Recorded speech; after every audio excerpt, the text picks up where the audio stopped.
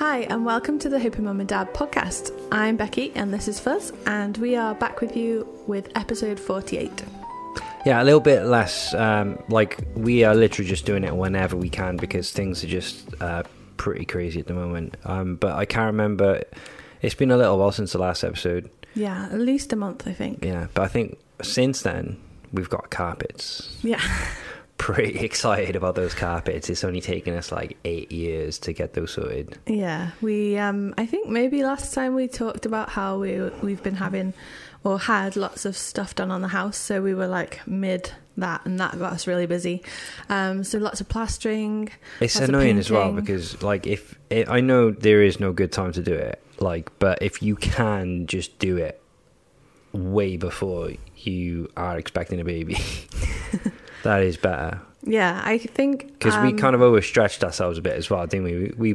We were like, oh, we'll do this and do that and pay for this and pay for that, and then we're like, oh, we got like 20p. Like, yeah, but I think it's going to be worth it because the hassle it that needed we went doing. the hassle that we went through moving furniture around and like the dust and everything, I can't imagine that. Not to mention the fact that poor Coco has to be like put in a different room and like ignored She's for fine. a little while. She's fine. Yeah, but I mean that with a baby would just be too hectic. So I'm really glad. But it's we got it done, and it's just. But yeah, like it was a lot more than we anticipated. But at least, like I run up the stairs now, and I get like a little bit like ooh, because I forget that we've got new carpets. And I I'm running up the remember stairs. one of the things you said when we got the new carpets was like, this should be carpet day every year. It should. And you wanted to like make carpet angels on the floor and stuff. Not so much carpet angels, but Yeah. just like I don't know. But yeah, I do want to make our own little silly tradition, like because we can tell the baby Yeah. that it's taken like, you know, before you arrived and you had this, and because my running joke with everyone is, you know, I didn't know how babies had such a high standard for decoration. I thought when they were born, they had no judgment, they couldn't see very well, they just crawled around, they ate and they slept. But apparently, you know, they're quite snobby. If you put them in a house that's not decorated very well, according to Becky, it's not good. No, They're like, this won't do. Take me out of this room now. it's not that. Look at that cutting in. He splashed onto the wall. Absolutely disgraceful. It's No. not that. It's the hassle of doing it when a baby's around. But also, it's been a long time coming and we really needed to do it. So. And Ross was our builder for pretty much all of it, wasn't he? Yeah. Yeah, and he did a good job. Really good job. Yeah. He's a family man himself. Yeah. We did as much as we could ourselves as well. But obviously there's certain things we can't do. When Becky says we, yeah. do you actually mean we? Yeah. Okay. Yeah. I did so much painting. Mm-hmm. What are you talking about? Nothing. Do you want to have a fight on it? Not allowed. You're in the third trimester, so you can, if the sky's got like We did. cheese obstacles We and did floating so around in much. it. I put my back out actually doing it. Don't You you shouldn't remember? have. I told you not to. So with us and baby, we are about 36 weeks pregnant now. So we've missed a few weeks of updating you. I think maybe it was even as long as 2 months ago. Yeah. Can't remember. So I'm feeling a bit hot. It's a really hot day today. So we're both a bit like spaced So how out. have you been in general for the last month then? Okay, yeah, I've been really lucky. Like since our scare way back when, I've had like no horrible symptoms. I've been really fortunate. Baby's wriggling a lot. Baby is wriggling a lot. How are you feeling, like, you know, with movements and all that kind of stuff? Yeah, it's just a bit weird, isn't it? It's cool, but freaks some people out. Like when we went home, we saw my dad and my brother. They were like, "Ooh, I don't know what you think about it." No, well, I'm just getting you to explain to people, like, you're 36 now, 36 weeks now. Mm-hmm. So between 31 and 36 weeks, what's that been like? Like I told you, fine. There's not been any symptoms. I'm a bit more tired in third trimester. So, like, if you were talking to someone that was, like, not at this stage yet and they were, like, waiting to get into it, what would Yeah. you tell them to expect? Be a bit more tired. Yeah, that's it. Yeah, because like I said, I haven't had any horrible symptoms. Like some people get really constipated, some people get, I don't know, loads of other things. My heartburn's like calmed down. I had a bit of heartburn a while ago, but it's not that bad. Don't really get it all the time. So it's easy. It's fine. It's fine. Yeah. The kicks are just insane. Like sometimes I'll just be like have my hands near my tummy and my hands like boing moved out the way. What? Like, you literally, like, spasm your hand and it'll, like... It knocks my hand out the way, yeah. So like 31 to 36 weeks, no problem, no issue, no drama, No. easy peasy, nothing to report. We've been having regular growth scans since about 28 weeks as well, and I think we've probably told you about how the placenta was in the way and it might need to be a cesarean section if it didn't move. So we had an extra scan for that, but it turns out it's moved. So that's really cool. Yeah. And I think we've got one next week coming up. Yeah, so So they might tell us then that like everything's just going to go ahead like normal. Yeah. We saw the midwife last week. No, yesterday. Yeah. And that was good. She was fine. It was a different midwife, but that's cool. And she said there's nothing to worry about. That's it. Yeah, so what about you? Are you thinking about anything else? No, I'm just trying to stay calm. Yeah. Trying to stay very calm and relaxed. I'm not too worried about the birth at the moment, but we watched hypnobirthing the other day. Do you remember that? Yeah, so Becky's trying to get like into and like get behind hypnobirthing. Do you want to talk a bit about that, like how you found out about that? Yeah, so my sister did hypnobirthing, and obviously it's become more and more popular. That was 6 years ago. She did it in Australia. So she sent me over her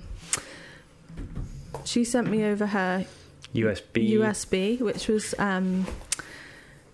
all good. It's got like what do you call them? Affirmations and meditations and stuff like that on it, which is good. There we go. Yeah.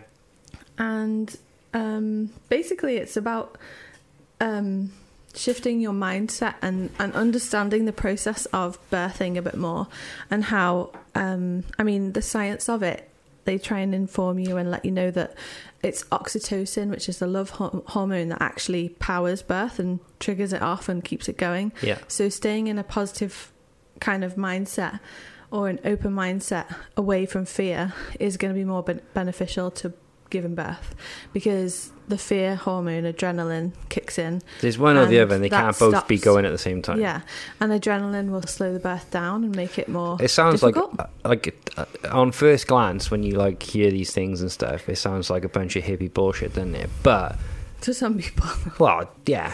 Yeah. But even the word hypnotize has got a bit like murky along the way, innit? Yeah. People always think about it like it's a stage act or it's like weird, but the science behind it is solid. And like, so they talk you through breathing and like setting the atmosphere and like how to stay positive. Yeah, but it can't. We're big fans of like Andrew Huberman Labs and stuff, like his podcast and like all the stuff that they were talking about. We've kind of listened a little bit about from like, you know, those podcasts and stuff like that. So yeah, it's almost a shame that hypno or hypnosis or whatever has got the connotations wrapped around it that it has, because I think it would probably put people off before giving it a proper chance. Maybe. I think it's really popular. So we've been looking at the Positive Birth Company, which they're on Instagram and online. It's run by a lady called Siobhan, and she's used it multiple times and is now pregnant with her fourth baby. And she did a free live masterclass in it. She did a live stream last night or the other night, and just talks you through all the like main parts and practice the breathing techniques with you and everything like that, and talk to you about mantras and like affirmations. And I think it's going to be pretty personal to like each different person. So I think if you can just, it doesn't matter because I'm not doing it, but I think for me, if it was me, if I could just understand the mechanics behind it and like why it works, and then I'd make my own plan tailored for my own self, you know. I think the interesting thing is as well, like people sometimes think that hypnobirthing is all like you said, a bit far out and hippie, but it doesn't have to be. Like the skills and the techniques you learn can be used in a cesarean section or any medicalized birth too. I don't think any of it's you know, weird and hippy dippy or whatever, because it's just the sound of the program is unfortunate. The only thing for us that we haven't thought about is changing the setting or the environment in the hospital. Like we know about music, but I just think you literally can't. You don't know what's going to happen, so you can try and maybe have a few little things with you and stuff. Yeah, I know, but like people take fairy lights and tea lights and stuff like that, which is a good idea to dim the lights if you can. Well, yeah, I was thinking maybe if we had like LED lights, you know, or like, but like on the in the lead up to birth, you could like have your bath but put certain colors on and like have like, you know, the LED glow lamp type things or whatever. Yeah. But if you listen to some music and like chill out and do like a routine, but have these things as well, and with a little bit of smell, but not too. Cooks, stop making a racket. We're filming. You know, you can lead up to the birthday, to due date or whatever, with these rituals, and then those rituals will kind of subconsciously have that feeling of, you know, it'll remind you or whatever. Interesting as well, the smell thing. I was like, that's a huge one, because smell is like one of the most powerful senses. Yeah. But then people on that live stream are saying that the kids, the babies when they're born, is kind of like a bit bad to like introduce strong smells and stuff like that, because they're meant to interact with you. Yeah, but you can have a smell in a room without having a smell on you. Or what about like having something on like a lollipop stick? Well, on a flannel or a put it tissue away? or a handkerchief. Like, yeah. Yeah.